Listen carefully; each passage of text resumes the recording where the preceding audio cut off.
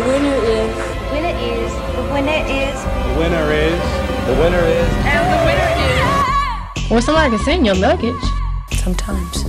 That means sometimes. There can be 100 people in a room. Maybe there is right now. I know it's tuna, but it says chicken. I don't know her. She always has these long lists of like diva demands. Cheetos and Doritos. Great gowns, beautiful gowns. I understand you embrace the term diva. Yes. Hello, divas, divos, and divs. Welcome back to another episode of Diva Dailies, where we deconstruct divas in film, television, and music. And today I'm super excited that we get to deep dive into like one of my favorite girl groups ever, the Sisters with Voices, SWV. But as you know, before we get into it, we have to knock out a few things first. If you're interested in following us, you can find us on social media at Diva Dailies Pod on Instagram and Twitter. Email us at divadailiespod@gmail.com. If you're listening to us on Spotify or Apple Podcasts, don't forget to rate and review, subscribe. If you leave a review or reach out to us in any way, we will read your message on the pod and play the voicemail if you send a voice message. And without further ado, I hear the voice of Sandra Oh wafting in the background, which can only mean the entrance of the OG, Steffi. Gupta. No, sir. Mm-hmm. No information. Mm-hmm. The Queen is coming to Grove High School. How you doing? Yes, I am here and I am doing great. How are you? You already know, I'm chilling like a villain, you know? And speaking of Sandra Oh, I believe she recently celebrated a birthday. Hey, shout out to Sandra Oh. Happy birthday, Yes. Gupta, aka Christina Yang, aka Eve Of course. Pilastri. Of course. Speaking of, oh my god, you guys, there is an edit in this episode that has to do with killing Eve, and wow, that's all I have to say. That is like the deep recesses of my mind. Like, that is a peek into what's going on up here. So Oh my God. It's very cringe, but it's really funny, and it can only happen here. That's all I'll say. I just realized what it is. Yeah, it's happening. It's here. The edit is here. Steffi, I heard that we might have some listener feedback. Cue it up, Janet.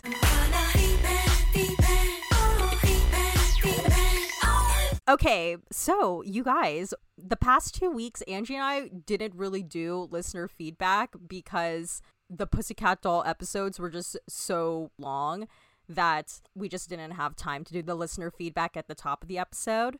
But now we are going to do a little catch up. So the first person that DM'd us on Instagram is at the Video Vixen Diaries. And this person said, your episode on the Pussycat Dolls debut album was so good. PCD is one of my all-time favorite girl groups, and their debut album is 2000s music staple that stands the test of time, despite having too many covers in the second half of the album. This person goes on to say the covers could have been replaced with songs like Flirt and We Went as Far as We Felt Like Going. I've never heard of those songs. Have you? No. Yeah, so maybe we need to do Pussycat Dolls Round 2. Just kidding. Right. People are like, oh my god. That last title is very intriguing, though. Yeah. We went as far as we felt like going. Talk about a long title. Yes. And then we have a message from our buddy Danielle in Michigan. Hey. Danielle is just like living it up in our DMs. We love all of the messages and feedback, Danielle. Yes. So here we go. Danielle said, I love Danity Kane Part 2 episode. Thanks for the shout outs. I see Angie and I will be the only ones still here for the interludes. I was cracking up at your open disdain, my open disdain for this album. And then she said, I just listened to the Pussycat Dolls episode 2 and I'm like, yes, this is where we can agree. Freshman year of high school, you couldn't tell me I wasn't the 7th Pussycat Doll. And yes, I noticed there were 6. Actually, I think they were out during my 8th grade year in middle school. Don't Ya, Don't Funk With My Heart, and Lose Control were the first songs I downloaded on my pink iPod mini. And just like you mentioned, every morning I'd get ready to MTV Hits playing the Beep music video on loop. Those were the days. Yes. Those were the days, Danielle. Yes. And I got to tell her she has incredible taste because, yes, them interludes on that Danity Kane album are so fire. The end. Okay. Boom. There you go. You guys can connect and bond over that. Danielle also said, I was cracking up at how for every time you and Angie would announce the next track, you do a sample of your rendition of the song. Right now, I busted out laughing. Y'all, Steffi sings a lot on the pod. I feel like with every new episode we do, the more I sing. Yes. So get ready for my singing. It's like karaoke while we're recording. Okay. Danielle also said, sorry, I gotta say, I'm listening back to the podcast. Yo, the level of excitement you have talking about the Buttons video is hilarious. I mean, it was a moment. It was a moment. There's no other way to talk about Buttons except to be super excited, you know? I mean, the flames. Yeah. I think we should play Danielle's audio message that she sent us right now. Hey, so I'm listening to the Pussycat Dolls Part 2 episode. Love it so far. But I gotta say, I couldn't agree more with Angie on the transition of Nicole was taking to her solo career. I agree it was bad marketing strategy. I think she essentially was competing against her own songs with the Pussycat Dolls in that era. Baby Love and Whatever You Like were not going to do as good as Buttons and Don't Ya. Like, people were still blasting that on the radio. And it's like, damn, Nicole, like, I know you could do whatever you like, but you were just going to abandon the group this fast? Like, come on, girl. Well, thank you for agreeing with me. I love that you agree with me. But yeah, Nicole was out here doing a lot. I mean, she should have been focused on one thing. She tried. She tried. You know, honestly, Nicole is still trying because a couple of days ago, she went viral on like Twitter and TikTok because she posted a TikTok video of herself where it was like, when people ask you to make solo music, and then people were like, Nicole, no one has been asking you for solo music. So shout out to Nicole. Keep doing you. Nicole also recently, the other day, I posted this on our Instagram stories, but who knew she had such a hand in practically forming One Direction? Did you see that video? Right. Yeah. For America's Got Talent, right? I think it's X Factor. X Factor. Word. Yeah. You guys, if you haven't seen the video, X Factor 2 days ago or a couple days ago now posted this never before seen clip of Nicole and Simon Cowell and I think his name is Louis Walsh. Basically, they were like the 3 judges of X Factor at the time when the One Direction boys were contestants, and they literally show them like moving the pictures around to form these different, boy bands, and Nicole practically formed One Direction. Yeah. Pretty much. Single-handedly. Let's do an imaginary boy group if we want to start one instead of just saying no. Exactly. Yes. We liked him. Yes. Absolutely. We liked him with him. 100%. Yeah. Nicole's right. Absolutely. And him. Yeah. Absolutely. Yes. Because they look good together. They're the cutest boy band ever. Absolutely. I love it. Yeah. The little girls are gonna love them. I want to know, like, where's Nicole's check? Like, does she have a percentage? She's gonna be like on a Behind the Music years later. She's like, I formed the band. Do you guys understand? I formed the band. Yeah, just like she did in Behind the Music. She'll be like, do you understand what I'm saying? I moved the pictures. I formed the band. Therefore, I should get a percentage. Do you understand what I'm saying? We played the album for the Pussycat Dolls. Nicole, we understand. You should get a cut. That's all I'm saying.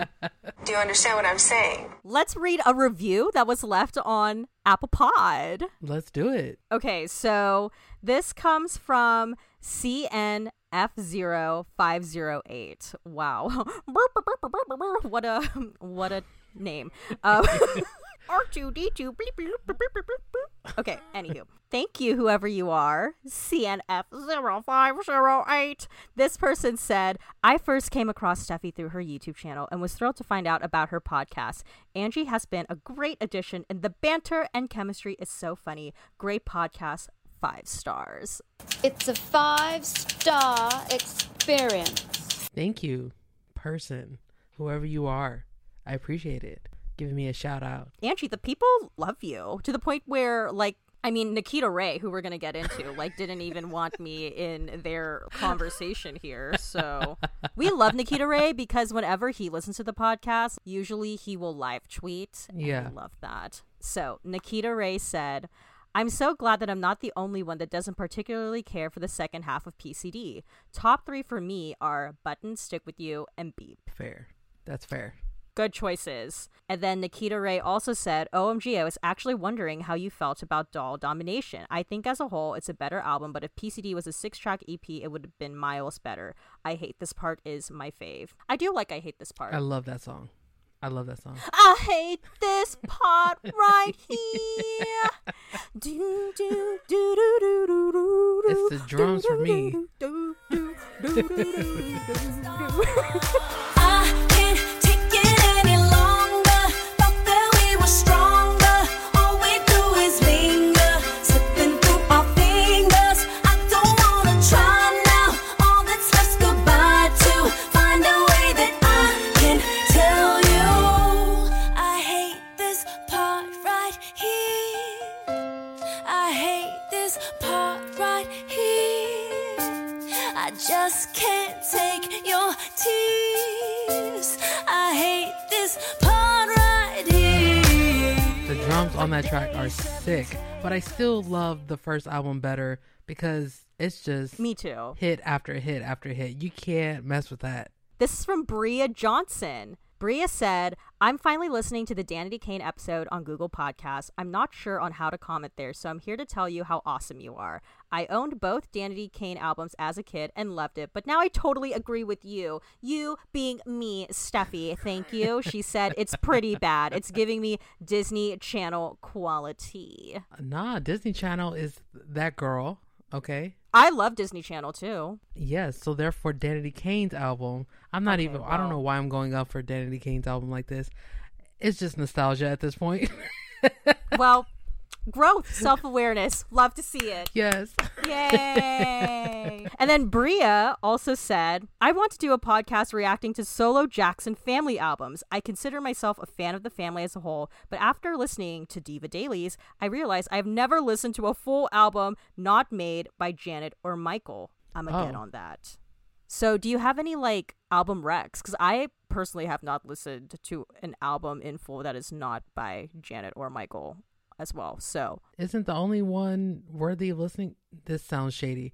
The only one worthy of listening to is Jermaine, because he had a successful. Oh yeah, he actually had a solo career. Yeah, I have a few Jermaine vinyls. Oh, I haven't listened to them yet. I inherit them from my dad. Oh, cool. Yeah, but I mean, who else? Who else is there?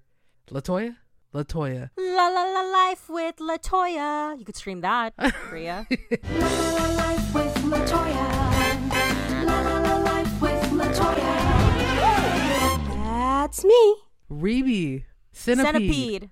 Mm-hmm. How do we miss Centipede? Miss Centipede. Didn't Michael like write that for her? I believe so. Yeah. Don't you know in the quiet of the night when the snake is in the crawling and the moon starts to glow and disappear. When the time is really right is when the centipede is crawling. You'll be crying in the night so many tears. Now it's crawling like a centipede.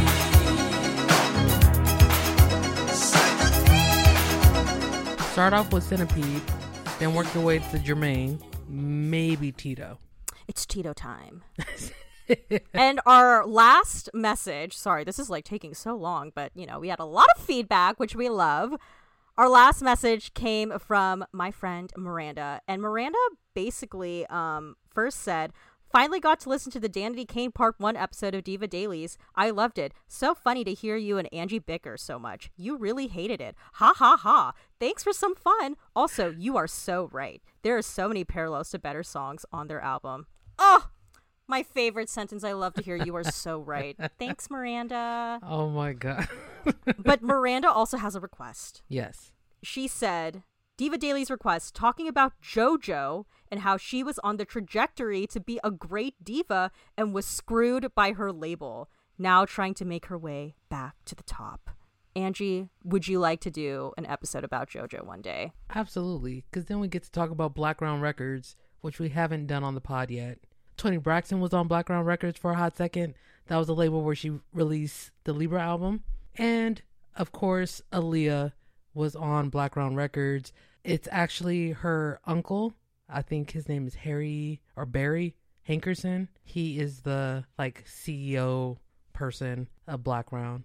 I'm down. Well, there you go, Miranda. I had a feeling you were going to say yes. Yes. She was on track to really being that girl. Yes, she was blowing up. Dude, I remember, get out, leave right now. It's the end of you. Yes, I used to bump that record, okay? Get out, leave right now. It's the end of you and me. It's too late now. I can't wait for you to be gone. 'Cause I know about her.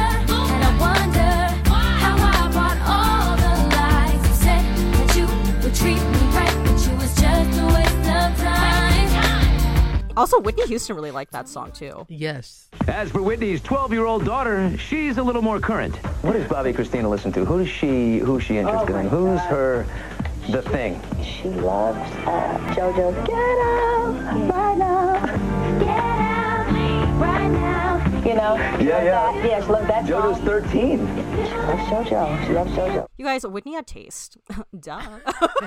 Maybe not so much in her personal life. Yikes. Oh. But professionally, always on point. Well, that's it. That is the end of listener feedback. But thank you guys so much for your feedback. We really do appreciate hearing from you. We love to see it, as the kids would say. And if you want to reach out to us in any way, you can contact us on social media. That's at Diva Dailies Pod on Twitter and Instagram. You can email us at divadailiespod@gmail.com, or you can always send us a voice message like Danielle did today. Before we get into the Oscar and Razzie moment, should we do quick Divas headline? Very quick, yes. Cue it up, Spice Girls.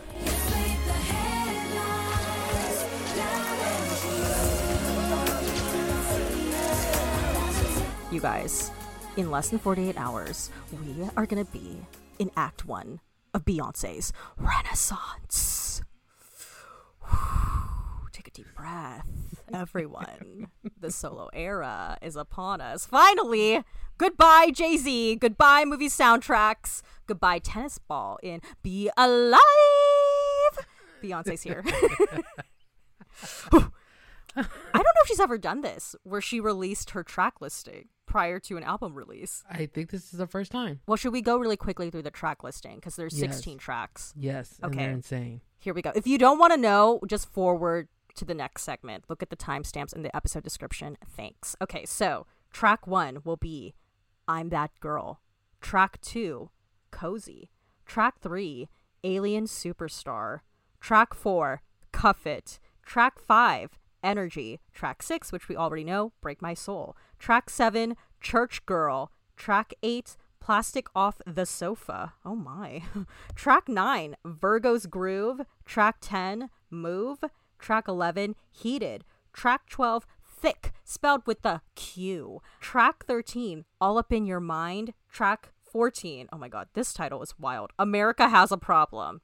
Right, Beyonce, it does. Track 15, Pure/Honey, and then the last track, track 16, Summer Renaissance. So, Angie, what are you brewing in your mind? Are any of these titles speaking to you?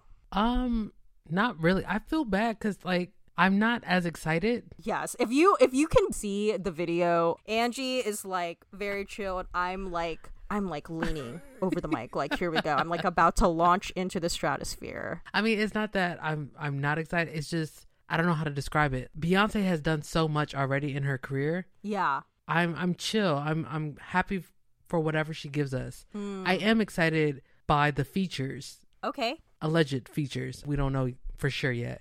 But like Grace Jones, she's sampling tons of people like Khalees. So if these are true, I'm super excited about that. Like Grace Jones to come out of nowhere. Grace Jones has been like in hibernation. You don't get a Grace Jones feature. What? Only if you're Beyonce, I guess. Only if you're Beyonce. Well, on that note, though, for those of you guys wondering, yes, we will be talking about Beyonce's Renaissance, but we're not going to be talking about it next week because we want to finish off like SWV together. So there's like no break in between their episodes. So next week will be SWV Part 2, Era Breakdown. And then the following week is going to be Beyonce, the album discussion. And then the following week after that will be as much as we can talk about with the era. Right. Which is going to be interesting because that era breakdown, it's like all happening in real time. Okay, let's do this. This is the Oscar and Razzie moments of the week. This is the segment where we talk about our personal high and low moments of the week. Steffi, get it started.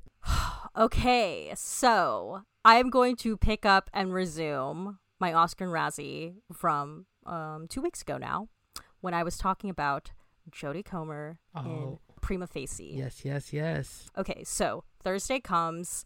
It is 6:25 in my room, and I'm like, oh shit, I need to leave right now because I can't be late to the screening because in my head I'm thinking if they don't see people are in the theater, they might cancel it. Right. So now it's like 6:30. I like put on my shoes. I get to my car. I drive, zoom on the freeway, exit, park. It is now like 6:55, and I'm like, fuck, I need to run. So I am like running through this shopping center to get to the movie theater. I pull out my phone where the QR code is. I run up to the guy and I'm like, hi. I'm here to see this, and then I show them the QR code, and then he takes out his little scanner. It's like beep. And he's like, oh, that's weird. Let me try again. And I'm like, oh no, this is it. I think they canceled it. And then he takes out the scanner again. Beep. Oh, okay.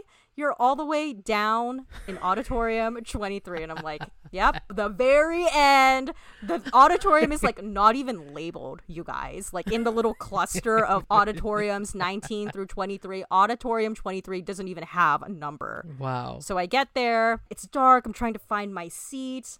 I find my seats. I look around and I'm like, oh my God, I'm literally the only one here. So I'm sitting there and I'm looking at the screen and I'm like, this is a really long trailer. Oh my gosh. And then I realize this is the end of the Thor movie. Oh. And I'm like, what the fuck? And I'm like looking at my phone and it's like 7:05. Oh my gosh. That's when the movie was supposed to start, is at 7. So then I like run out back to the guy who scanned my ticket and I was like, hey, I don't think you gave me the right auditorium. And while having this conversation, I'm trying to hide the fact that I'm here to see a play. So I'm just like, yeah, I don't think I'm in the right auditorium. Can you double check? And he looks at my ticket and then he takes out the packet that has what all the movie theaters are screening. And he's like, no, you're in the right one. And then he looks at my ticket again. And then he's like, oh, you know what? And I'm thinking, oh my God, he's going to tell me they canceled it. Then he says, today's not July 21st. And I was like, what? And he's like, yeah, your ticket is for July 21st. Today's July 14th. So me, little Miss Eager, showed up to my screening a week early. So that was my Razzie moment of the week, was just, you know, the stress and the embarrassment of showing up to a movie screening a week early. So let's cut to the actual day, July 21st. Oh my God. And I show up to the theater a couple minutes early. And when I walk in, there was literally only one other person. Going in, I thought it was going to be other girls, you know, because like Killing Eve tends to be like a lot of women watch it. Yeah. So I was like, I'm going to assume there's going to be other girls here and they're probably Killing Eve fans. I go in, this is like an elderly man. And I'm like, what the fuck? So this is my Oscar moment of the week. Jodie Comer is an acting beast. Yeah? Whoa. It was good. Dude, holy shit. When it started, I couldn't even register what Jodie Comer was saying because I was in such awe of the acting that was taking place. Like, you know, when you watch someone do something that they're like really, really good, like this is their thing, like they're in the zone. That's what it was like. And I was just stunned. Like, she is the real deal, you guys. Again, if you've seen the play, you know what I'm talking about. There's a scene in there where she simulates like getting raped. Oh, wow. I don't even know how to describe it. Like, she's just doing so much. Like, she's literally moving furniture. She's also doing costume changes on stage. And you're like, oh, whoa, she just, like, changed into a whole outfit. Right. Like, she'll literally put a dress over her office attire and then pull down her trousers and her jacket. And then she's, like, in a brand new outfit. And you're like, holy shit. Like, and she's doing this while acting. It's insane. If any of my friends are listening to this and they want to see it, like, I am literally down to watch it again in the theater. Friends, reach out to Steffi. Yeah, in real life friends, not like, you know. My Oscar and Razzie moment kind of center around media as well. Ooh. It's specifically what I saw on Saturday. So, on Saturday, the Wakanda Forever trailer dropped. Oh, yes. I was not prepared. It's a hard one, seeing that Chadwick Boseman passed away, and you don't know how they're going to do the sequel. Like, it's hard to follow what Black Panther was. Mm-hmm. But to see that opening shot with Lupita Nyong'o. Yeah. And the no woman, no cry. I was like, oh, wait, Obit. Oh, and it was like the airy, like, it almost sounded mythical. And it was I just was like, oh my goodness. And then the shots of like the funeral, I'm assuming it's a funeral. Mm-hmm. Oh my goodness. Tears immediately. And then that scene with Angela Bassett. I need Angela Bassett to get like critical recognition for this. She literally only had 15-20 seconds 15-20 seconds and killed it. Like, that was the reason I started crying. You guys, it was so good. I was like geeking out over the Kendrick Lamar All Right sample towards the end. I was like, oh shit, like this is really good. Oh, because it was going like, everything gonna be all right. Yeah. Be all right. Oh, like, I was so like, good. oh my God. It's such a fantastic transition. But of course, after watching it a million times that Saturday, I started getting sad, of course. Yeah. So then I'm like, okay, let me put on one of my favorite shows, P-Valley. Boom, let's watch P-Valley. Now, if you guys don't know about P-Valley, y'all need to get on P-Valley, okay? P-Valley is one of the best shows out right now. If you're looking to find like Black queer characters that are written well, P-Valley's there. If you just want to watch strippers, P-Valley is there. The show is about strippers, okay? It's such a freaking good show. And a new episode had just dropped. So I was like, oh, let me watch P-Valley. Then that freaking episode, oh my goodness. Loretta Devine is in this show. Oh, I love Loretta Devine. Loretta Devine plays the grandmother of one of the characters in this show. I'm not going to spoil it, but last episode was super, super, super hard. A character passes away. It was a rough watch, okay? And then this episode is the same thing. Heavy topics. You have one of the characters trying to get out of an abusive situation. In the P-Valley world, they're still going through the first stages of COVID. So people are still wearing masks in the show. There are abortion conversations in this episode. Loretta Devine acted her ass off in this episode, and I was just tearing up again. And I was like, this didn't help. This didn't help at all. But it was also an Oscar moment because both Black Panther, Wakanda Forever, and P-Valley, it was just amazing art. Amazing art. Love it. That I love to consume. Yes. So boom. We are fans of quality projects. Yes. All right. Should we get into it? We should get into it. And again, I keep prefacing the edit. Listen, it's corny, but it happened. It definitely happened. It's corny. It happened. All right. Well, let's get into it. The SWV episode.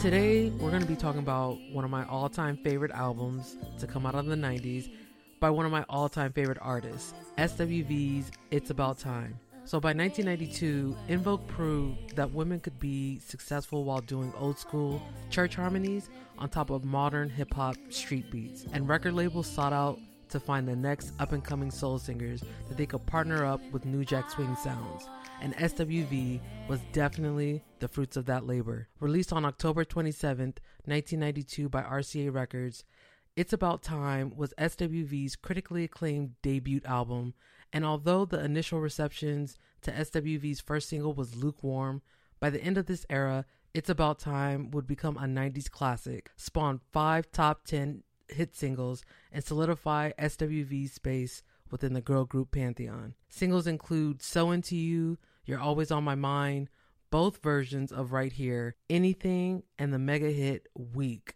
Producers and songwriters include Donald D. Bowden, Michael Brown, Safrim King, Brian Alexander Morgan, Jannard Parker, Taj and Coco, Cheryl Gamble, Jeff Redd, and Gene McFadden. And if you're still wondering what SWV means, it's Sisters with Voices, and the trio includes Cheryl Coco Gordon, Tamara Taj Johnson, and Leanne Lely Lyons. So, when was the first time you listened to this album, and what were your initial impressions? Okay, so obviously I knew Right Here, Human Nature Remix. I knew a handful of their other songs, but really the first time I listened to this album from beginning to end was Over the Weekend. I have to say, SWV has special recognition in my heart because they are the first and only girl group at the moment of recording this that I have seen live. Woo! They were the opening act for Toni Braxton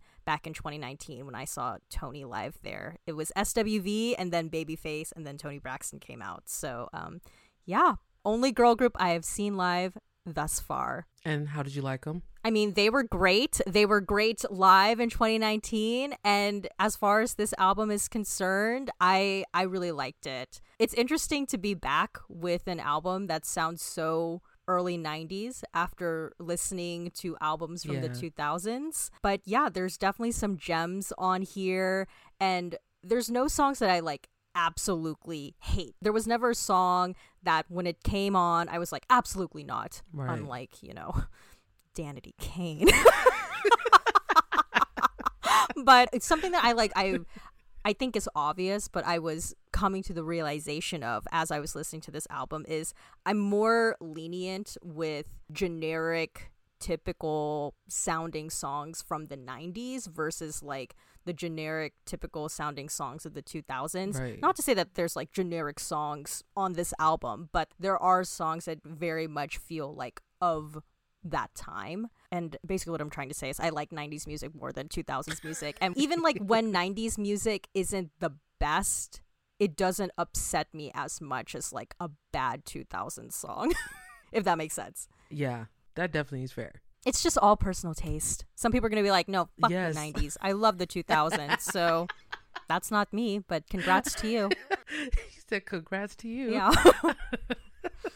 Well, I don't remember the first time I listened to this album because it was always within my space. Mm-hmm. I want to say my dad probably bought the first album, and then having older siblings who loved the bands of and the groups of the early 90s, right? Like TLC, Boyz II Men, Immature, SWV was definitely on their radar. So I probably got it from them as well. But again, I don't remember the absolute first time I heard the album. I do remember that I didn't like all the songs at first. Right, yeah. And I didn't listen to a lot of the album at first outside of the singles. Right. But I will say when I first listened to it as a teenager, an adult, I just fell in love with this album all over again. Like I said before, one of my all-time favorite albums to come out of the 90s. It's a solid project. Yeah. Great songs, vocals on point. Everything's on point. Do you think you like it more now versus back then as like a kid growing up with the album or? Absolutely. I mean, now I can appreciate it as like a recording music person. Right. Okay. Yeah. I can appreciate it as an adult. Lyrically, I can appreciate it more because I went to music school. Right. And my field is in music. Mm-hmm. But then also too, it has those moments of just nostalgia. Right. So I'm just like, oh, I get the sweetness of that. Plus being able to connect with it in completely different ways than I was able to back in the day. Mm. So, I mean, and that goes for most music that I able to, you know, listen to as an adult. Well, I mean, like, that's kind of like the thing with music too, is like your relationship to it is going to change over time as you get older. Absolutely. I mean, like, I'm not going to lie, with that Danity Kane album, there's certain songs where I'm like, I don't hate it as much as I did initially when we recorded that episode. Yes. There is one song, you know, I'm going to stop talking about that Danity Kane album. You know what it is about that Danity Kane album? It's that idea of like when you really, really love something or you really, really hate something, it just like festers in your head for a very long time. Yeah. That's how I feel about the Danity Kane album. Yeah. I'm like, why do I hate it so much? And I can't stop thinking about why I hate it so much. But also, too, you were like in a space where you knew you liked Danity Kane, but until we did that episode, you didn't realize why you like Danity Kane. It was like kind of like a sad thing for me. I think I cut that line from the episode actually, but I was like, I thought I liked Danity Kane, but I guess I only really knew 2 songs from Danity Kane. People are gonna listen to this SWV episode like, why do they keep talking about that Danity Kane? Listen to the Danity Kane episode and you'll know why. But this album is nothing like that Danity Kane. No, it's not. It's not. It's not. It's like quite the opposite. Yeah, but like that's the thing too. With like, I'm not someone who grew up with this album, right? But I don't feel as strongly about this album compared to Danity Kane. Even though like when I listened to that, I was like, right. F no. But like it's more like, oh, this is nice. Right. It's not like an intense like yes sort of thing. Yeah. With this album and In Vogue's Funky Divas album, if you didn't grow up with them, I can see why you have a chill reaction to it. Like, you know, it's not bad. It's not great. It's not like TLC's Crazy Sexy Cool. Yes. Right. Yeah. I can understand why people would have a chill reaction to SWV and In Vogue. Again, great albums, but I think nostalgia is a big part of what makes these albums like great in my opinion. But it's interesting though when you like think about why do certain albums, I mean, for me, I didn't grow up on that Crazy Sexy Cool album. That's but true. like I feel so strongly about the Crazy Sexy Cool album. So like at what point does the album like, despite you not experiencing it, the nostalgia of it, at like what is the thing that elevates it and it's still able to like sets it apart?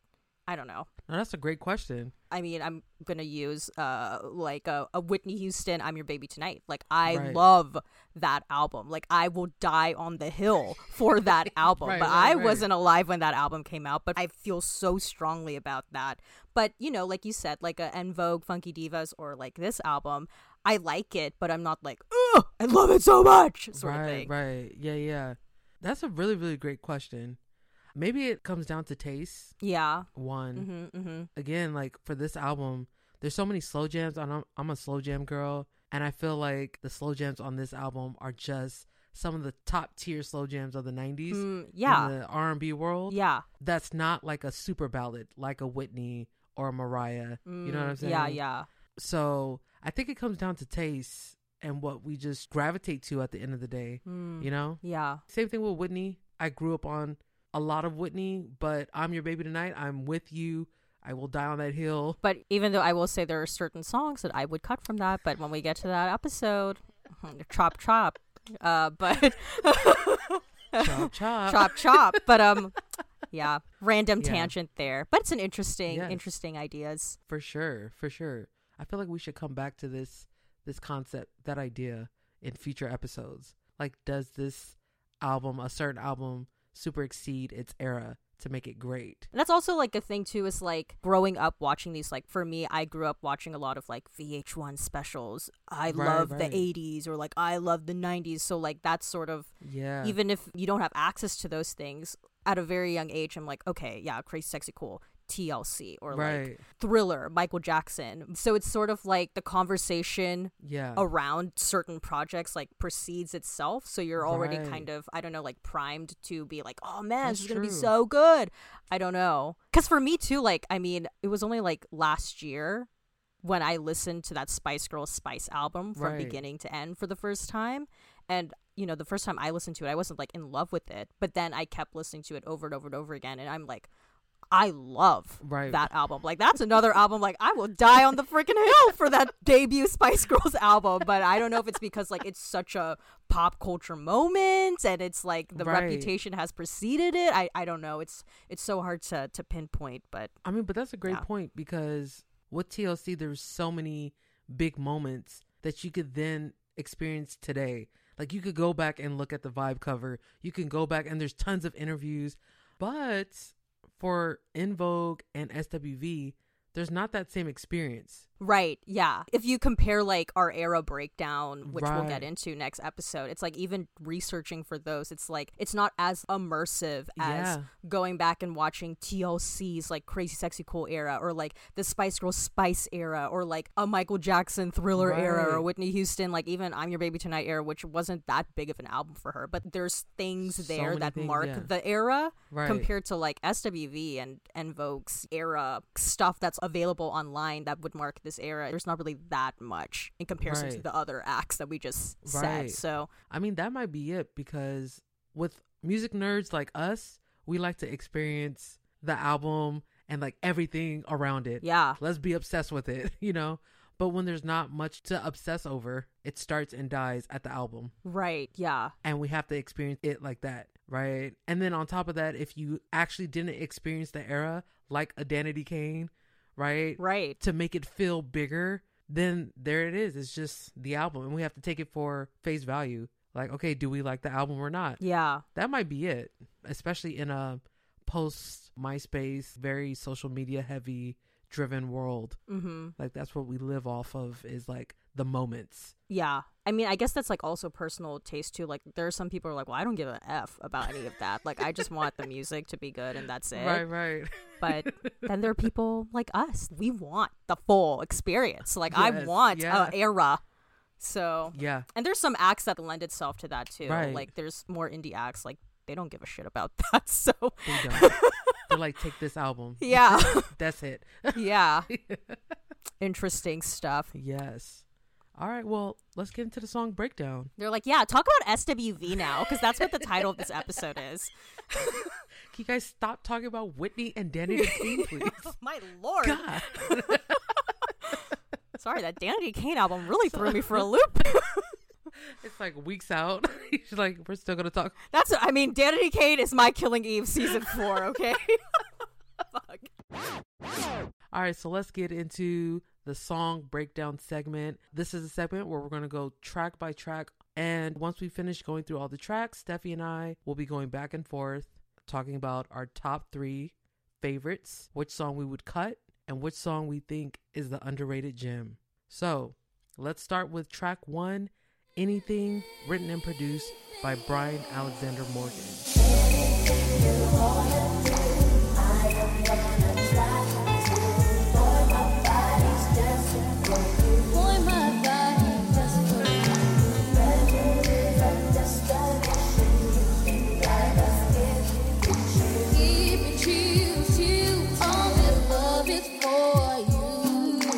Steffi, talk to us.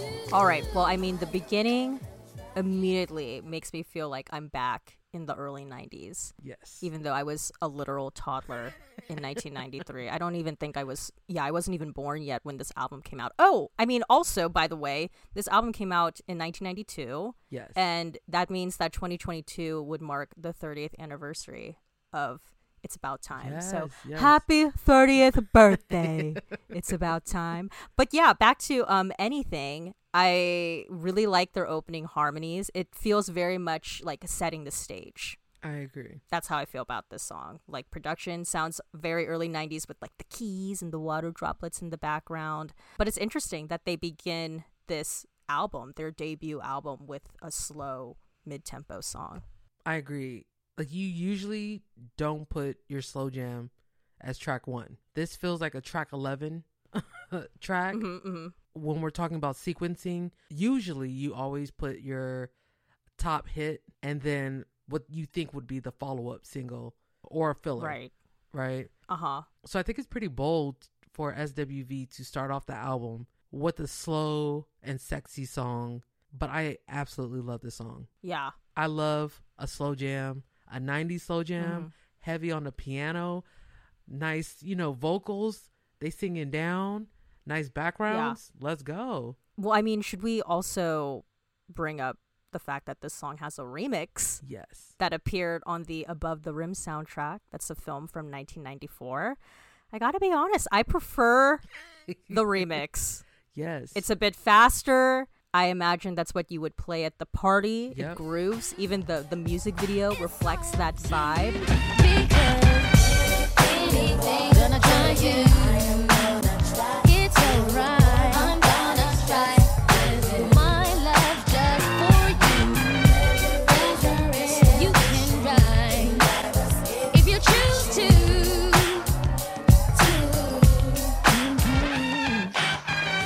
But yeah, I think personally, as much as I do, I mean, hello, I'm a ballad girl, but I really do enjoy the remix more than the original. And just in general, too, I feel like this album is a really good example of what a good remix can do to a song in terms of like breathing new life into it. Yes, and SWV is one of the few acts that knows how to do a remix well. Yes. SWV's remixes, we're going to talk about another remix later on this album. Their remixes are really well done. Yeah. All right, let's get into track 2, I'm So Into You, written and produced by Brian Alexander Morgan. And this was the second single from this album.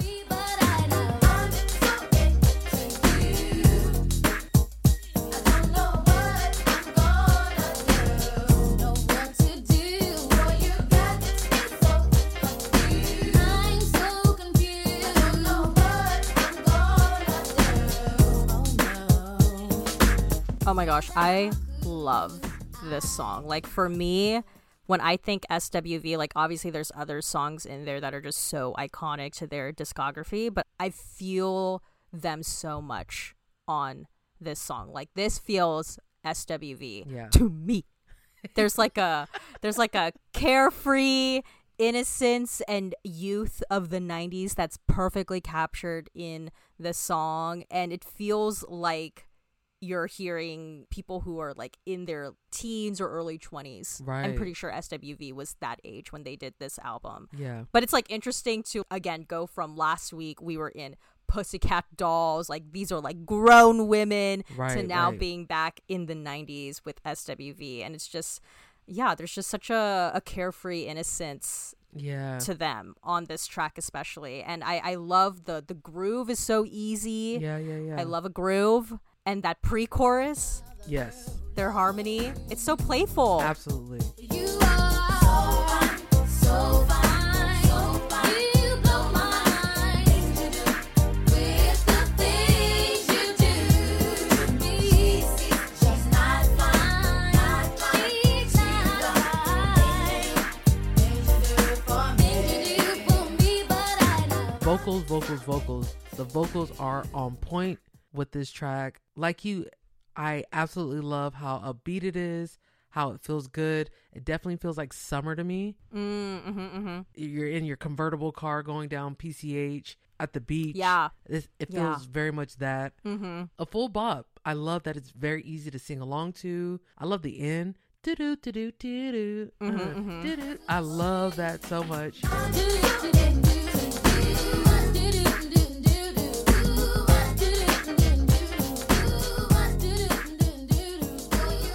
It's just a feel-good record. It is. You know, at the end of the day. I also didn't know, too, until you sent me that Unsung video. SWV has an episode of Unsung that's available to watch on YouTube if you guys want to check it out. But the producer, Brian Alexander Morgan, was talking about how, like, the hook, I'm So Into You, is taken from Peabo Bryson's 1978 song. I'm so into you. I don't know what I'm gonna do. And I thought that was just like so cool. Like I didn't know that. But I think that's also sort of a trend that was popular at the time from the 90s, especially was like referencing things from the 70s. Yes. But then like reinterpreting them in a 90s way. It's cool. Because if we think about it, that's kind of the stuff that they grew up on. Yeah. These are kids who are acts that are about 1920. So that means they were born in the 70s and they grew up on 70s records. Yeah. So that's like their childhood records. Yeah. You know? And then now they're like interpreting their childhood records. Yeah. I mean, like that's kind of like a similar trend to today. Like you have artists who are like referencing things from like the 80s and the 90s because that's what they grew up on. So Right. Cool. Let's do it. All right. So track 3, Right Here, written and produced by Brian Alexander Morgan and Tamara Johnson. This was the first single from the album. No love will be right here. Be right here. Right here. Be right here. Don't you have no fear. No fear. Have no fear. Don't shed no tears. Steffi, your thoughts? All right. Well, the beginning, there's a little skit that's cute. Yeah. But I love that it's short, at and Vogue. Hey, yo, T-Ronnie, I really like this guy, but he's just too blind to see it. For real, Coco? Dag, what you gonna do about that? I don't know. Sing it to him, Coco. Yeah, Lee, I'm gonna do that. I'm gonna let him know that I ain't going nowhere, and my love is gonna be right here. For real, though. Word. They took notes there. But yeah, I mean, it's hard because, you know, growing up, the remix is so prominent. Right. That when you go back to the original, you're like, it's a different energy. It's not a bad energy, but it's a different energy. Yes. And you definitely feel like something is missing. Right. And I would go so far to say, I feel like if it wasn't for that remix, I would have not been surprised if Right Here would have felt more like a filler. Absolutely. I agree. I don't think I've ever told you this, but for the longest, I didn't know this version existed. Oh. Of Right Here. Oh. Because I only interacted with the remix. Yeah. I'm pretty sure like a lot of people only interact with the remix. So when I actually like grew up in high school, going into my late teens, early 20s, and I really sat and listened to the album, I was like, oh, wait, this is Right Here, Right Here. Oh, my goodness. Yeah. If you guys listen to the remix, there is a completely different vibe. Yeah. I think this is a perfect example of New Jack Swing, though. Done right. Like you said, it does feel like a filler at times. I have to be in the mood for this record. Yeah, it's like interesting too, because I think we stereotypically think like remix means like, oh, the remix is going to be faster, but actually the Right Here Human Nature remix, it's like it breathes. Yeah. Whereas this is like it's like faster because again of that New Jack Swing. Yeah. So it's fine, but I prefer the remix. Right. And on this record, or on this version of the record, if you guys actually listen to the lyrics are really good, but it feels like I'm missing something because it's so fast. Well, yeah, I feel like sometimes that's like the problem when you have a Right. song that's so up tempo is you lose the lyrics. Right. Yeah. But at least we got a remix that we'll talk about later.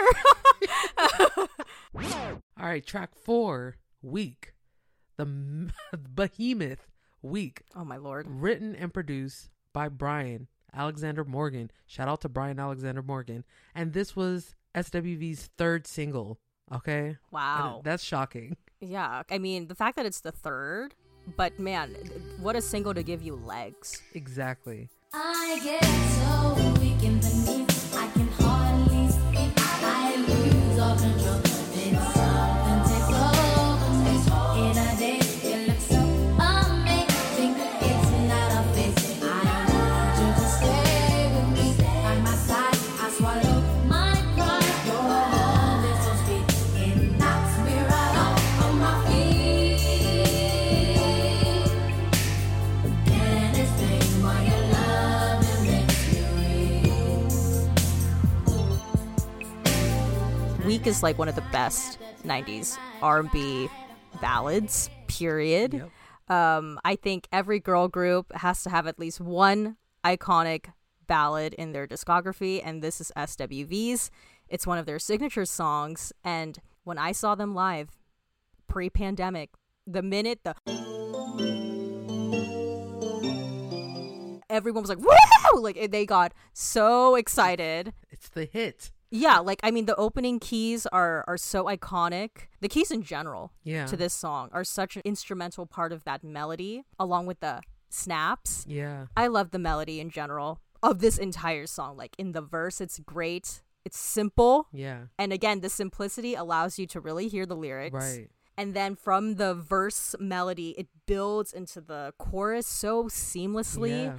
And by the time you get to the chorus, like the melody just like flows into the next line, into the next line, into the next line. And for me, it feels like when you're telling a story and you just keep saying, and then, and then, but it's not in like an annoying run-on sentence sort of way. It's more like, I can't stop my emotions because I'm feeling all of the things and I need to let you know right now. Yeah. It's very much giving for my Killing Eve fans out there. This is Eve Polastri season 1 finale monologue when she's sitting on the bed across from Villanelle and she's like, I think about you all the time. Like, Eve should have just stood there with a boombox playing Weak. In fact, when I edit this episode, I'm gonna play the monologue and I will freaking bring up Weak in the background. And we will all enjoy that edit because that's an edit that could only happen on Diva Dailies. You'll not get that edit anywhere else. It only happens here. We need to have like a Diva Dailies exclusive stamp. Yeah, this is an Diva exclusive. Dailies. Exclusive. The exclusive remix. Killing Eve meets SWV. And it's a thing that we just do on the podcast. We just keep doing random stuff like this. Yeah, we'll meld TV shows, put music in the background of all of it. That's what we do. This is Diva Dailies. You're welcome. I think about you all the time. This is an exclusive. Diva Dailies exclusive. I think about what you're wearing and what you're doing and who you're doing it with. I think about what friends you have. I think about what you eat before you work, or what shampoo you use, what happened in your family. I think about your eyes and your mouth and what you feel when you kill someone. I think about what you have for breakfast. I just want to know everything. Yo, so one thing that's Angie's like, oh my God, that was a lot. Lord have mercy. I think this is a quintessential song of the 90s. Yeah. This is, for me, top 5 most iconic R&B songs of the 90s. Mm-hmm. To me, this is a perfect song. Yeah. When people say, I love 90s R&B, this is what I'm referring to. Yeah. Coco's tone is so exquisite. This song, like, essentially solidified SWV's sound. Mm-hmm. I love. It sounds like they're yearning on the track. Yeah. But it doesn't feel like they're begging. When artists can do that, you have a special place in my heart. Right. Because I love to yearn, Uh-huh. but not beg. SWV, you did it right. So does Eve Polastri. She likes to yearn. There was a lot of yearning, and unfortunately, it never built up to anything substantial. But I mean, it did, and then she got killed. oh my God, I really felt like a guttural, like traumatic, like shock echo through from the top to the bottom. Lord have mercy, I got gunned down on that ship just now. So here we go. Whoa. Oh, woo! The trauma. Listeners are gonna be like, the trauma. So can you guys talk about SWV, please? This whole episode. It's a covert Killing Eve episode now. Oh man. But also, I do have to shout out the runs and the ad-libs. I think the ad-libs are just as iconic as the main verse and the chorus. Uh-huh. You have to sing ad-libs when you are singing this song. Especially like when she gets towards the end and you have that breakdown. Yes. Yeah. Try hard to fight it. You got to do all that. Yeah. Mm-hmm, mm-hmm. Yeah. It's happening. I try hard to fight it. No waking night yet. Your love so sweet reminds me of my baby. I get so. Okay, so track 5, You're Always on My Mind, written and produced by Brian Alexander Morgan.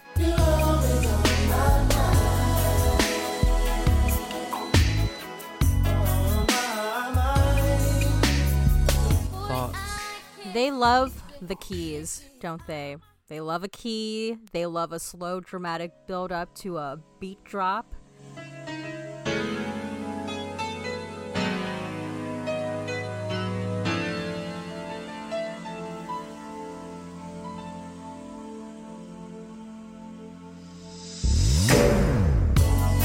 Who's the guy? The guy is actually the producer, Brian Alexander Morgan. interesting because he is not credited really as a performer on the track. But, you know, hearing a male voice on the song, something new. But yeah, I like the song, but I wouldn't be like rushing to listen to it. Right. It feels more vibey to me. It's definitely a vibe. It's my kind of vibe. This is one of my favorite tracks on the album. Just like you pointed out, Brian Alexander Morgan is not credited, but this reminds me of a trend that happened in the 90s where there would be like this unknown singer featured on a song, but not officially credited. Mm-hmm. One of the most notable ones is Aaliyah's Never Giving Up on her 1996 album, One in a Million. There's a guy on there. I still to this day don't know who that guy is, but he's not credited, but sounds amazing. I'm giving my love to you day and night. Aaliyah, I'm gonna be loved. But like you said, great vibe. Mr. Morgan has great vocals. I love the end, like the musical break where it goes, thinking about you. Yeah. Thinking about you.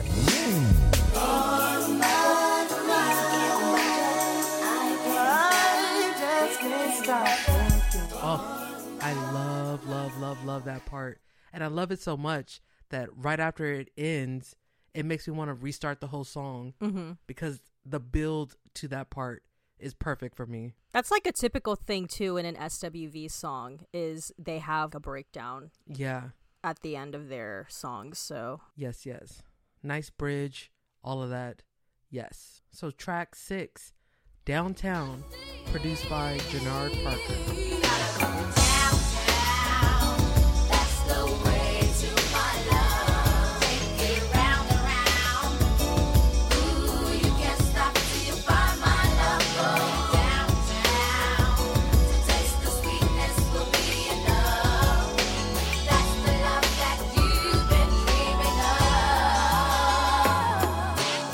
Talk to us.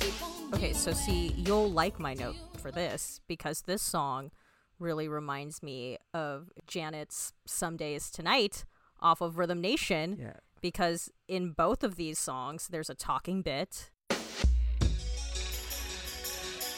Boy, I want you to listen closely to what I have to say. No, please, don't say anything. There's something I need to say to you. Thematically, like lyrically sort of similar. And even the melody, I feel like for Downtown, it's sort of a like a early 90s version of Some Days Tonight, but a little faster, a little bit more mid-tempo. Right. You can't stop till you find my love. That's the love that you've been dreaming of. Ready to give up my love. Won't hold back. Some days tonight.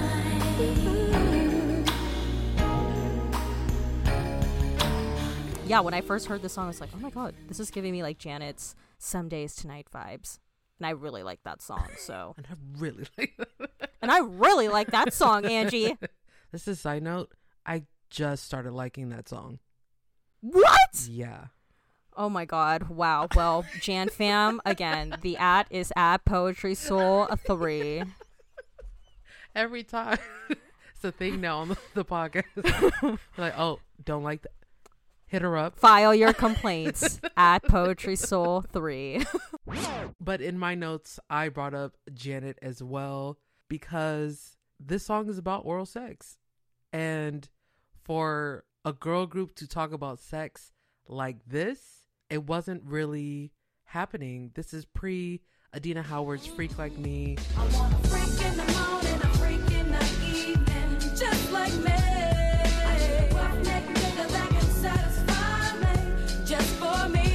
This is pre Janet Jackson's Anytime, Any Place. Stop just because people walking by are watching us. I don't give a damn what they think. I want you now. So for them to do a mid-tempo, which the lyrics can be interpreted as something else, I love it. Yeah. This was also one of the songs that got me in trouble as a kid because I would sing this with all my soul and might at 8 years old. And my siblings would be like, do you know what the song is about? And I'm like, yes, they're going downtown. Don't you know? Angie's like, I've been there. When you're alone and life is making you lonely, you can always go downtown. Literally me. Literally me. But also, when I found out the meaning of this song, it became an instant classic for me because you already know I love a sexy slow jam. Give me the moans. Give me all of that. All right. Okay, well, that's the downtown Angie prefers. I prefer like shopping bag. Let's listen to the city. I am shopping. Yes. Coco also didn't know which downtown they were referring to in the song.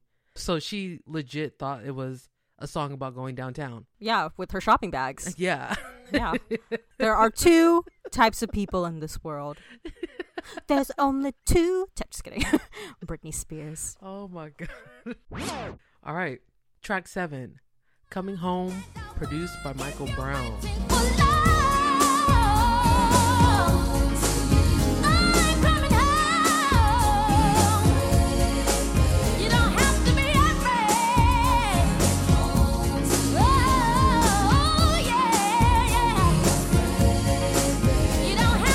So I like this song because mainly of the sample. It samples one of my favorite songs from the 90s. It's High Fives, I Like the Way.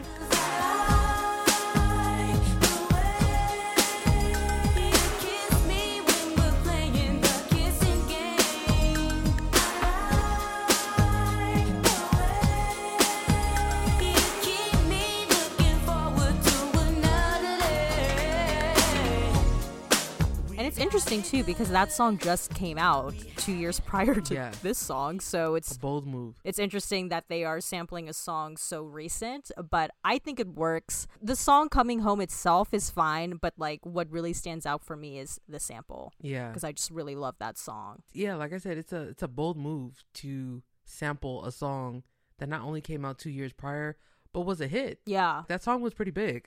Mm-hmm. You know. Yeah, and kudos to them for making a solid song out of that with the sample. I love this song so much.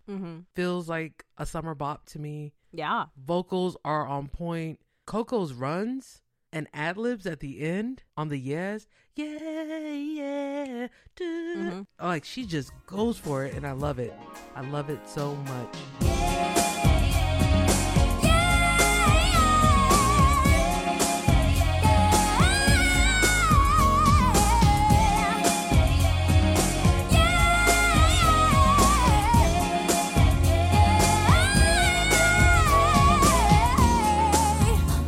This is Jam. This is a bop. Boom. Boom. I'm going to keep saying that after we're done. Boom. That's how we signify that we are end of discussion. On to the next. On to the next. I didn't know I was going to be singing again. That's what you do here. Track 8, Give It To Me, produced by Jannard Parker. Right now, give it to me,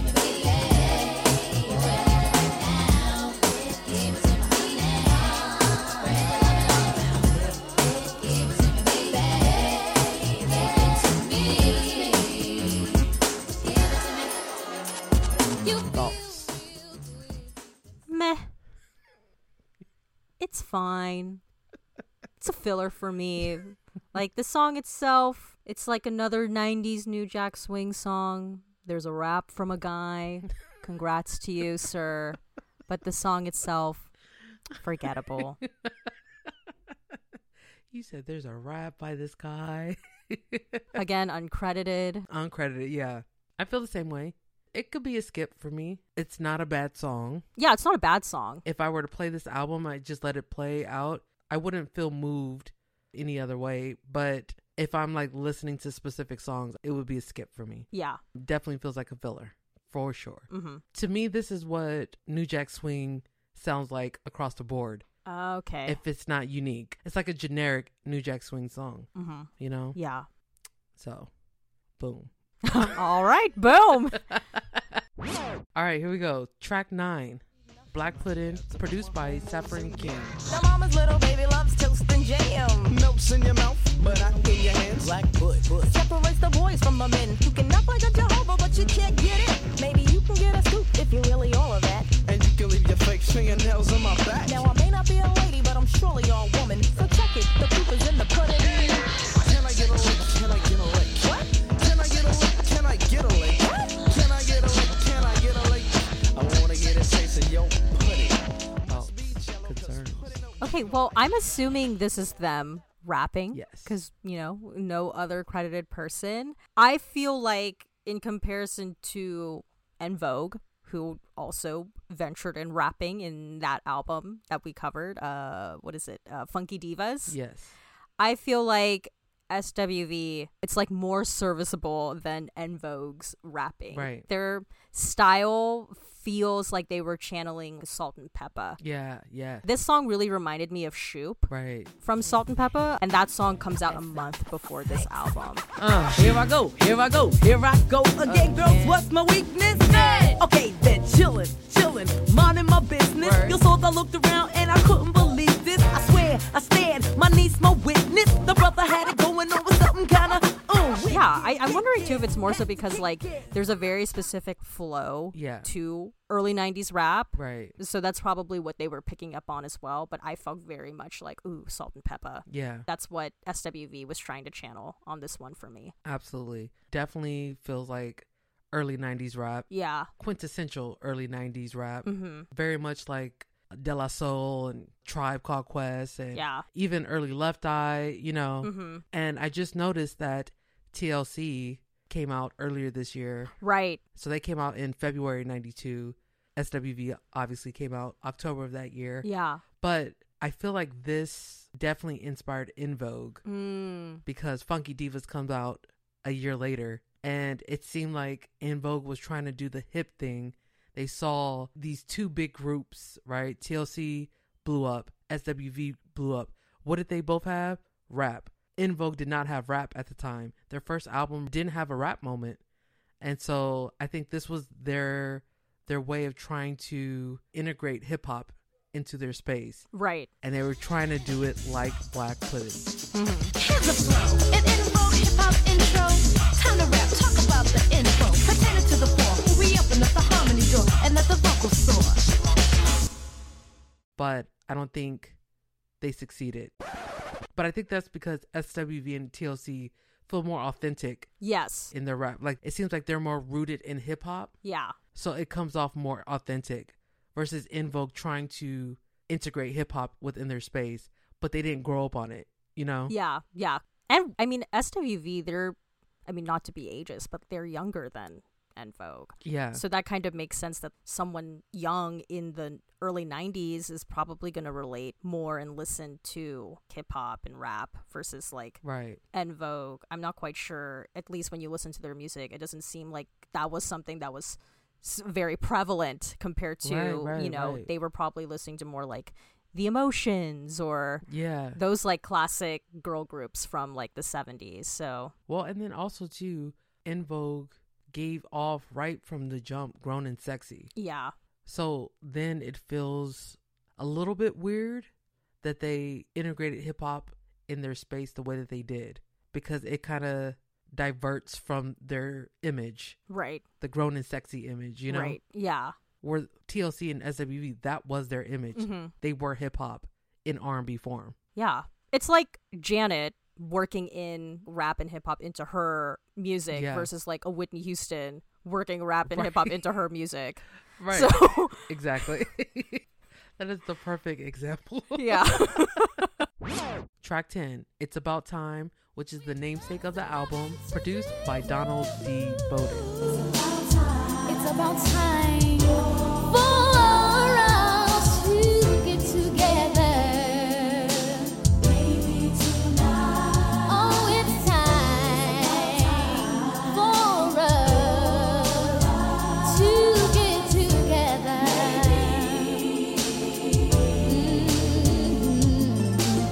What are your thoughts? Okay, so for me, the beginning sounds so much like Mariah Carey Slipping Away. And that is a song specifically from her Rarities album. It's a song that was supposed to come out in 1996. I will play the beginning of SWV's song, and then I'll play the Mariah song so you guys can hear what I'm hearing.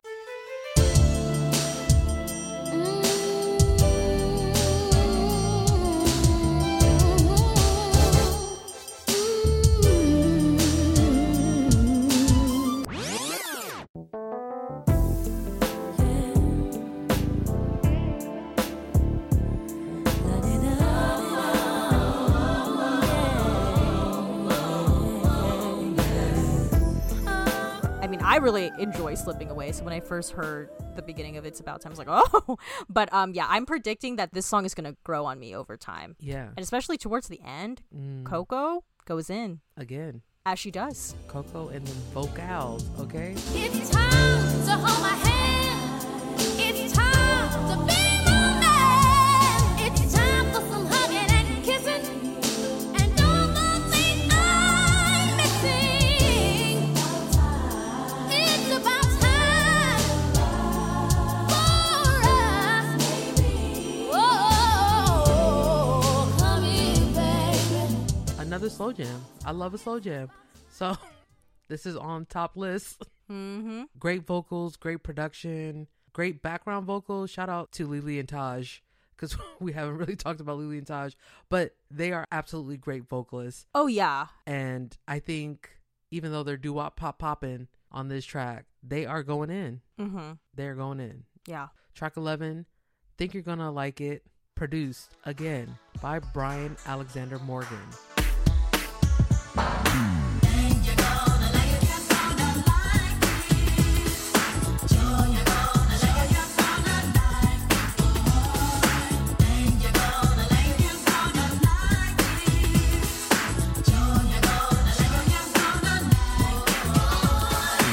How you feeling about this one? Well, this is an important point in the album because, you know, our friend Brian Alexander Morgan has been gone for a couple of the past songs. So as soon as this song started, I felt like a smile creep on my face, and this was without even knowing that this was him again. But I feel like when he came back on the album, I felt SWV come back too. Like this one really feels like them. Yeah. You got that fun SWV groove that I really enjoy. And I just feel like too, you know, important to note that in terms of songwriting credit, we have Coco and Taj have co-songwriting credit with Brian Alexander Morgan.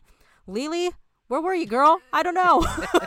but I feel like in hindsight, I really prefer the Brian Alexander Morgan tracks on this album. And it seems like he really understood SWV. It was a good creative partnership. And I'm assuming since 2 out of 3 of the members have writing credit with him on this track, it seems like he really mentored them musically as well. Right. So shout out to him. Yeah. This song, again, feels like summer. Mm-hmm. It feels like a cookout song that you could play at one of the cookouts. I love this song. The ad-libs at the end. Yeah. Perfect.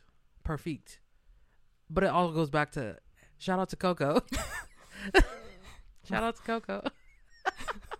Well, clearly Angie has a favorite here.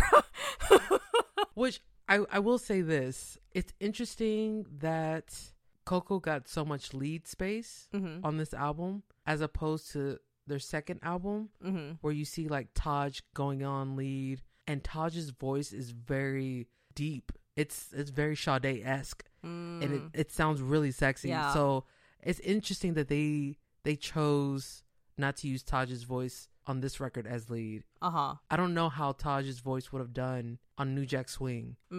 She really knew how to ride a mid to late 90s groove right on their later work. Yeah, I mean, it's an interesting, sometimes even if you do have strong singers throughout, your entire group is filled with strong singers. Yeah. Sometimes like it just really depends on like what is popular in terms of sound at the time. Right. That will change who then will step into the lead role. I mean, like, this is such a random reference, but like I remember I was watching this Backstreet Boys documentary because that group, I think they started super late 80s or early 90s, and there was like a particular style of music that was very popular at the time and that suited Howie's voice. Right. But then as the 90s kept going, trends change. Right. And Howie wasn't really the lead when the Backstreet Boys were like at their peak. It was more like Brian and Nick because their voices lent themselves to what was popular at the time. So absolutely, maybe that's kind of also what happened here with SWV. And it's interesting comparing them to En Vogue, where En Vogue, it was pretty much any member can do lead. You heard them swap out leads all the time. And SWV, we know Coco as lead, right? It wasn't like TLC either, where everybody had a space. You always knew Chili was going to be on the bridge. Left Eye normally came in with the rap. T-Boz on leads. SWV was definitely Coco for the most part on this album specifically. Well, and that's what's going to contribute to some problems. Yes. We'll get to that in part 2. Track 12, That's What I Need, produced again by Brian Alexander Morgan. That's why I need someone to treat me right. Make love all through the night. That's what I need. Boy, I've been hurt before. I've been hurt before.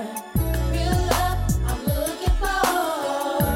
That's what I need. This will grow on me. I'm not quite there yet, but I know me. This will grow on me over time. On this one, the O's at the end. Okay? Okay, yeah.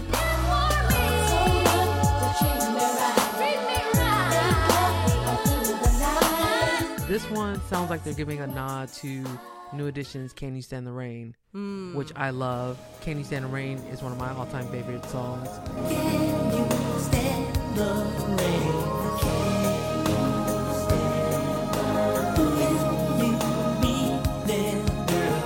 So I like that little nod at the end. This is just, again, a slow jam. Yeah. That sounds great.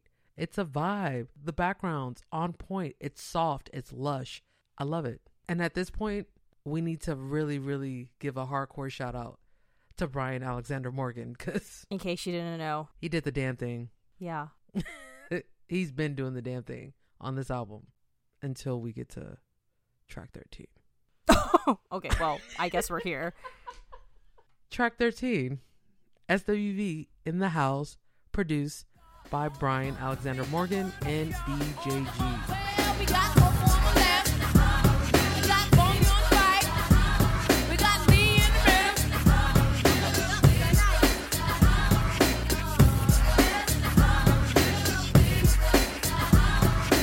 the Okay, so for me, this feels very TLC, like ooh on the TLC tip era.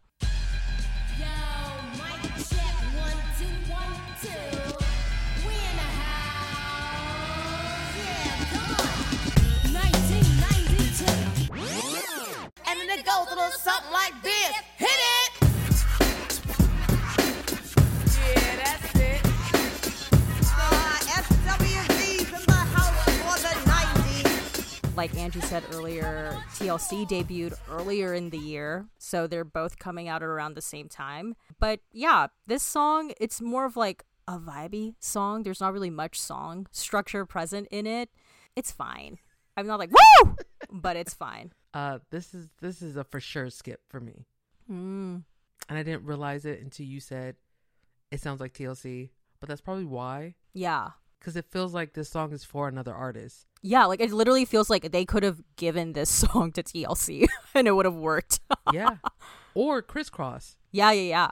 This sounds like a Crisscross record too. It just doesn't sound like SWV, especially on this album.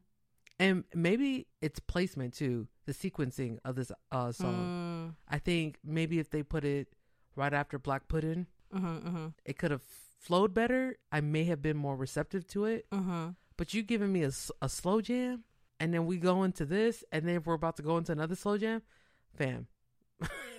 No, thank you. Right. Skip. Well, I guess we're gonna move on to the next. Track 14, Weak. The acapella version, written and produced by Brian Alexander Morgan. I get so weak in the knees, I can hardly speak. I lose all control. Then something takes over me. In a daze, you look so amazing. posing, it's not a face. I want you to stay with me. By my side, I swallow my pride. Your love is so sweet, it knocks me right off of my feet. Can't explain why your love makes me weak. Talk to us. Okay, so for this one, I really gain such an appreciation for how amazing those background vocals are, especially with how they interweave with the main vocal. Now it's time to give praise to Lily and Taj. Yes. Hello, we're here. I see you. I hear you. I agree, though. I understand why it's short, because if you guys didn't know, the next track that we're going to talk about wasn't on the original debut album. Right. It was on the 1993 re-release. So Weak was essentially the last song on the album. So I understand why it's as short as it is, but I wish we had the whole thing a cappella. 30th anniversary special re-release. Give us the full a cappella version. Or even if it was like a different version. I mean, I could do a cappella because this track goes. I love this track so much. Well, I know like in some of their music videos, it seems like there's alternate vocals in their music video. Yeah, there is. So I don't want anything heavy. It doesn't even have to be piano. It could be like light strings in the back. Yeah. Oh, a strings, orchestra. Hey, SWV, orchestra, a cappella. Oh my God, I would love like an orchestral version of Weak. That'd be so good. Like, you know how like Spice Girls has orchestral version of like Two Become One and Too Much? Like, they should have done that with them here for Weak. You know, if they ever have a performance stage like the Grammys or BET Awards, Soul Train. Yeah. Give them the orchestral version of Weak. Yes. Oh my goodness. Come all the way through. We're giving them free ideas. Now listen, if that happens, we have to come back to this moment. Those people are listening to this podcast. All right, here we go. Track 15, Right Here, the Human Nature remix. Again, this was not on the original 1992 version.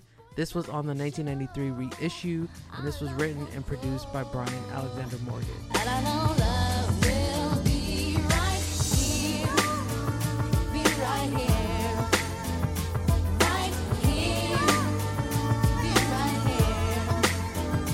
No fear, have no fear, no tears, love is here. Let's start the dissertation. Here we go. I love this song. Like, it feels so good. A lot of like my favorite songs in general, but especially like from the 90s, they just have this feel good vibe. And now we enter the dissertation portion of the discussion of Right Here Human Nature Radio Mix. So just in case you didn't know, this samples Michael Jackson's Human Nature.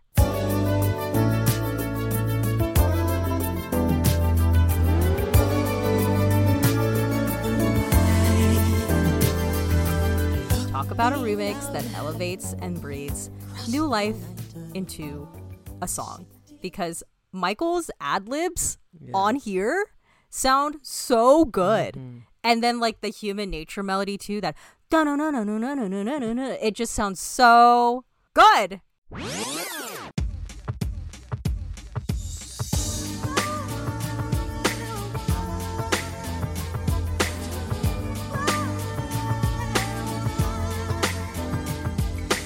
But I think what's amazing about the Right Here Human Nature radio mix is the fact that this is a song that is still able to stand on its own despite the huge sample. Right. And I'm saying this as a huge Michael Jackson fan, and I love Human Nature. That's like in my top 5 Michael Jackson songs.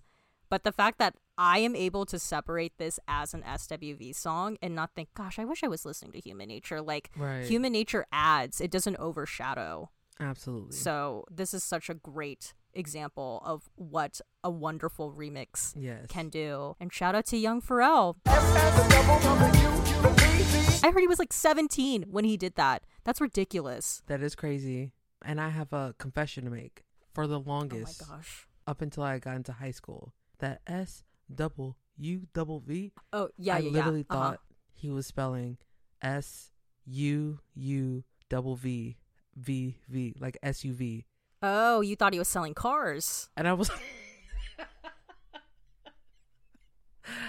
I was like, that doesn't make any sense, but it's a bop, so I'm gonna just sing it. It's so catchy. You're just like, yeah. SWUs? Yeah. Double V's? I don't know what that means. SUVs? Yeah. Okay, I guess. And then I was like, oh, like a W. Mm-hmm. SW. Okay, got it. There we go. I was in high school. I'm embarrassed to say that, but I was in high school when I found that out. That's okay. It was like a random day in math class. I'm just like, oh, that makes sense. She's like looking at like PEMDAS and being like, oh, yes.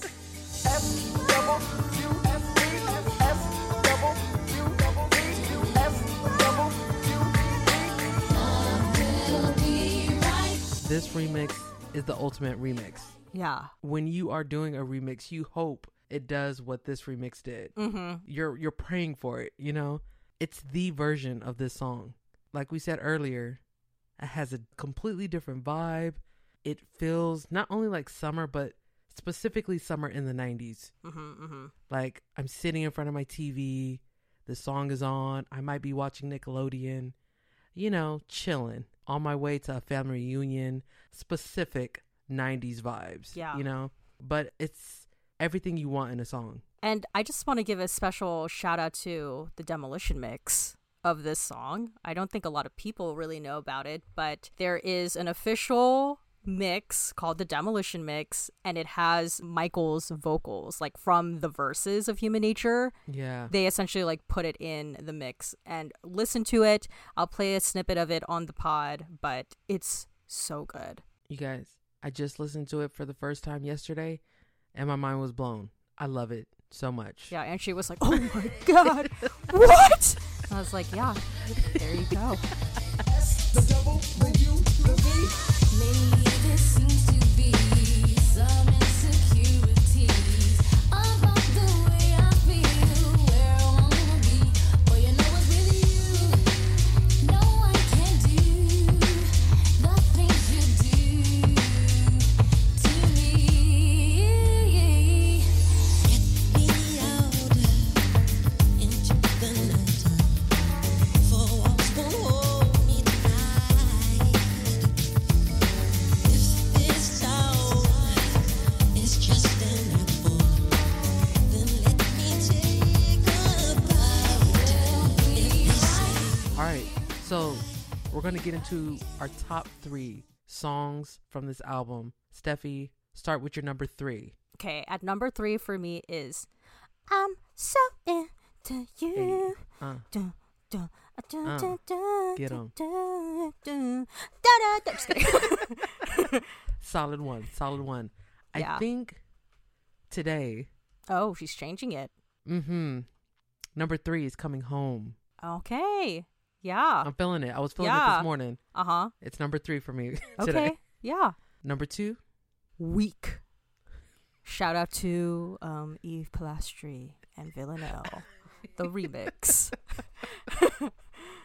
Well, my number 2 is Right Here, the remix. We Know What's Up. We know what's good. Well, my number 1 is Right Here, the Human Nature remix. And my number 1 is Weak. Oh, there we go. We flip-flopped.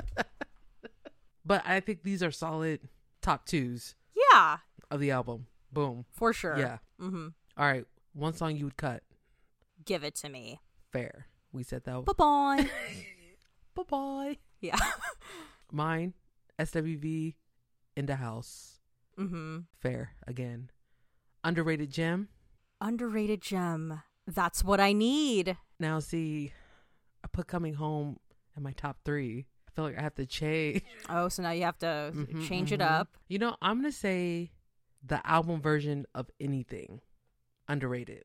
Okay. Yeah. Boom. It is underrated. Boom, shakalaka. For sure. So boom, there you guys have it. Track by track analysis of It's About Time, SWV's It's About Time. If people want to get a hold of you, Steffi, how do they do that? Well, you can find me on Twitter and Instagram. That's at INN_MHO. And you can find me on YouTube, in my humble opinion. If you want the remix of the Eve and Villanelle version of Week, you can also reach out to me and I will send it your way. Thank you. Fab. And if you guys want to talk to me about that crazy remix, that crazy mix of Eve and Week, you can hit me up on Twitter at PoetrySoul3 and on YouTube at Sleepy Nerd Productions. If you guys want to just check out the podcast and all its socials, we are on Instagram and Twitter at Diva Dailies Pod. Email us with questions, concerns, requests for mixes. Yeah, I'm here. At divadailiespod at gmail.com. There we go. And make sure you guys tune in next week because we are breaking down the era of SWVs. It's about time. It's about time for an era breakdown. Thank you. And yeah. Thanks for listening. We appreciate your time. Make sure you leave a review and recommend the pod to a friend. We really love interacting with all of you guys on socials, so we really want to build up this community. And on that note, and remember, divas. So the thing is, a diva has to be good at what she does.